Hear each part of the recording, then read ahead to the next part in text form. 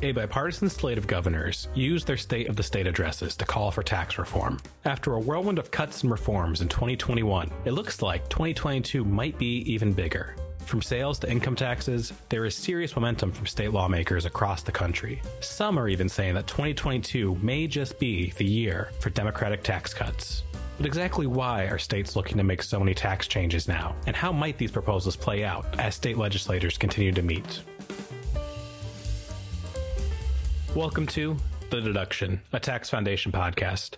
My name is Jesse Solis, host of The Deduction, and today I'm joined by our Vice President of State Projects, Jared Walczak. Jared, how are you? Doing well. How about you, Jesse? I can't complain. It's cold, but that is life in winter. January and February tend to be pretty busy months for your team because you handle our state policy here at the Tax Foundation, and a lot of states start their legislative sessions in January and February, and most, too, kind of only meet in these early months of the year. As these states are meeting together, starting to set their legislative agendas for the year, what exactly are the priorities and situations states are starting 2022 at? Well, you're absolutely right. States operate on a short session. Usually, in some cases, we're talking as few as 30 days. But states typically have a few months in which they enact their legislative agendas. So you get a fast start in the year. And what we're seeing with January now in the books is that tax reform and particularly, I'd say tax relief is a major priority.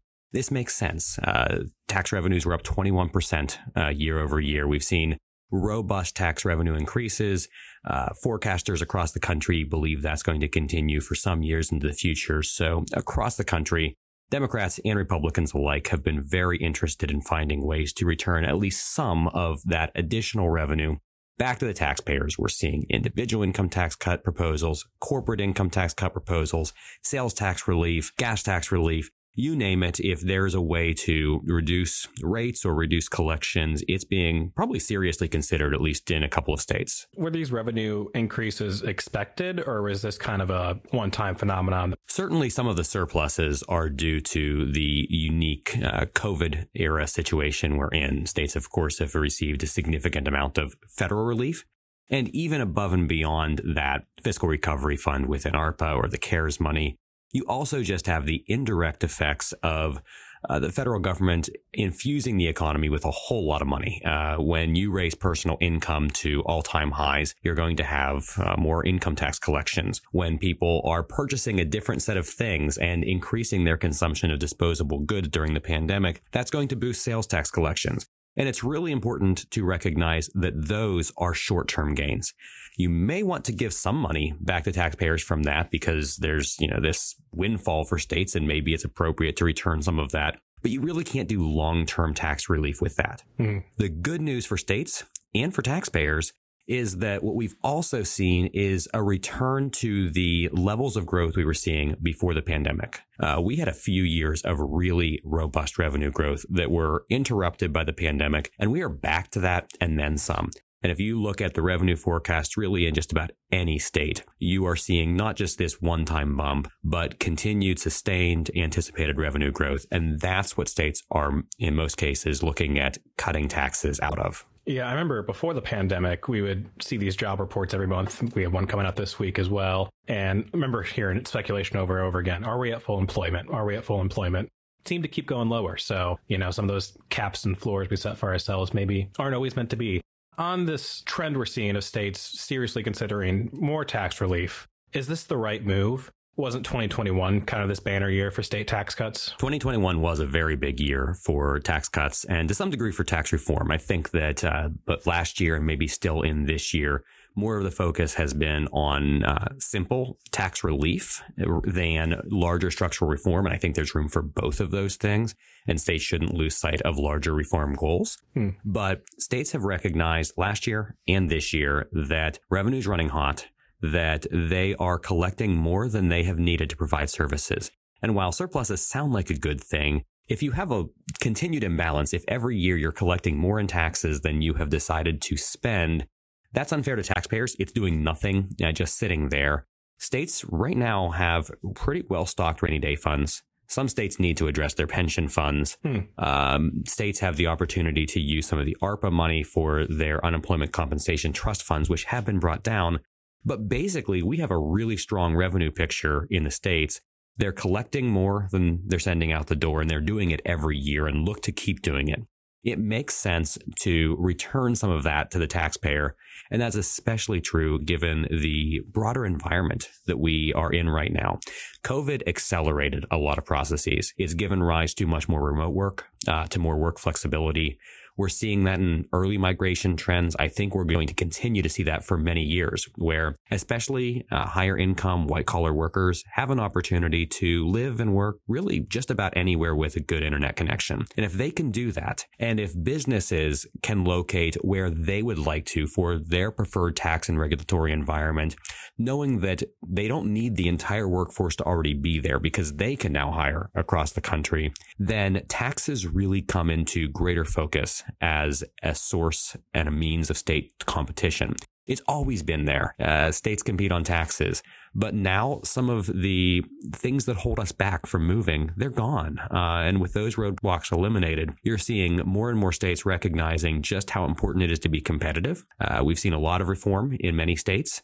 And some of the states that didn't get it done last year, or maybe only dipped their toes in the water, are looking very seriously at how they can adopt more competitive rates and also return some of the surplus to the taxpayers to get people back on their feet. Now, when you think of tax cuts, too, or tax reform on a federal level, I think this is kind of generalizing, but you think Trump tax cuts, Bush tax cuts, Reagan tax cuts, there's often an R associated with that tax cut as well, Republican. Not every state right now has a Republican governor or even Republican legislators. So are these really bipartisan proposals across the board?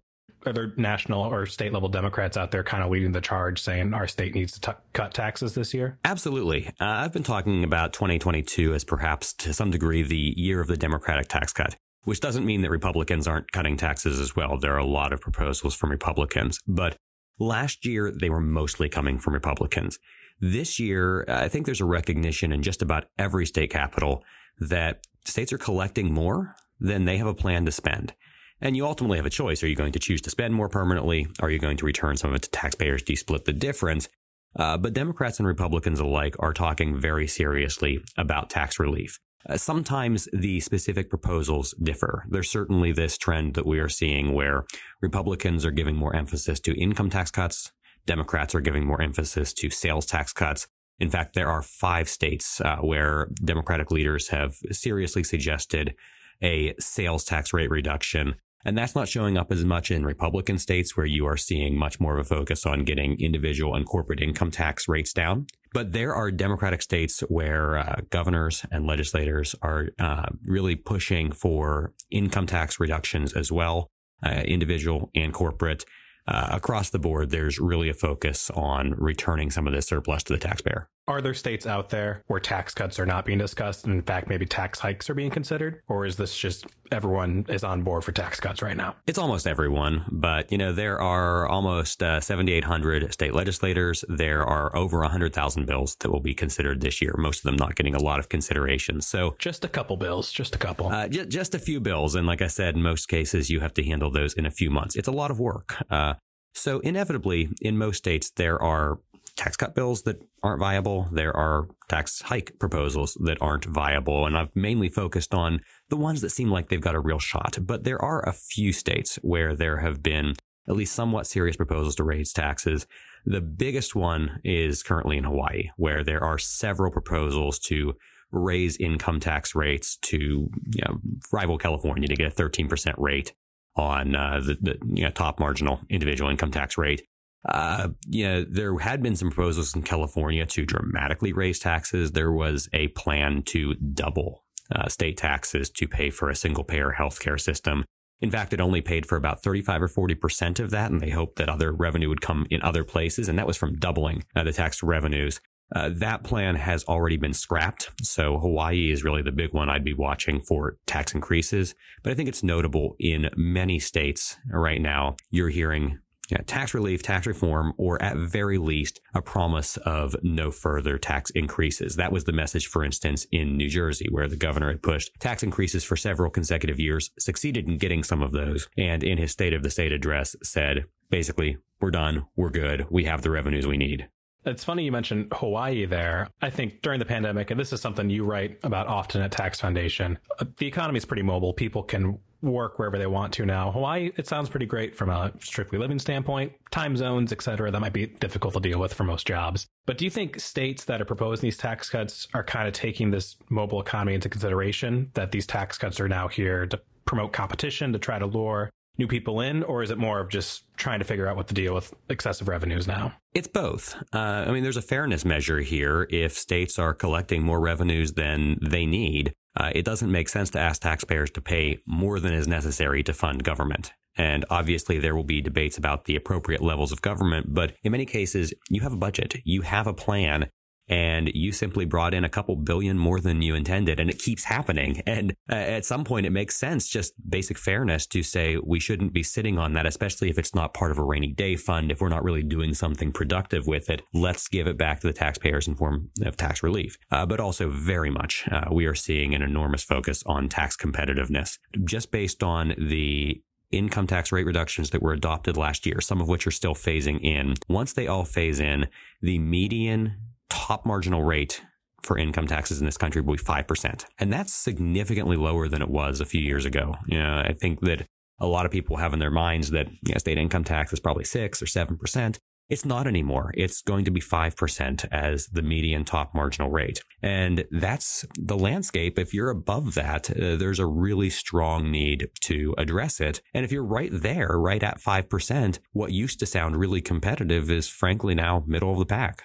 As these sessions continue to progress throughout the year, what exactly are you looking for? What do you think? I know every state probably differs. Every state has different priorities, things they're pushing for. But what do you think are like the ideal steps states should be taking as they consider these tax reform measures this year? Well, one, I do think a focus on individual income taxes can make a lot of sense.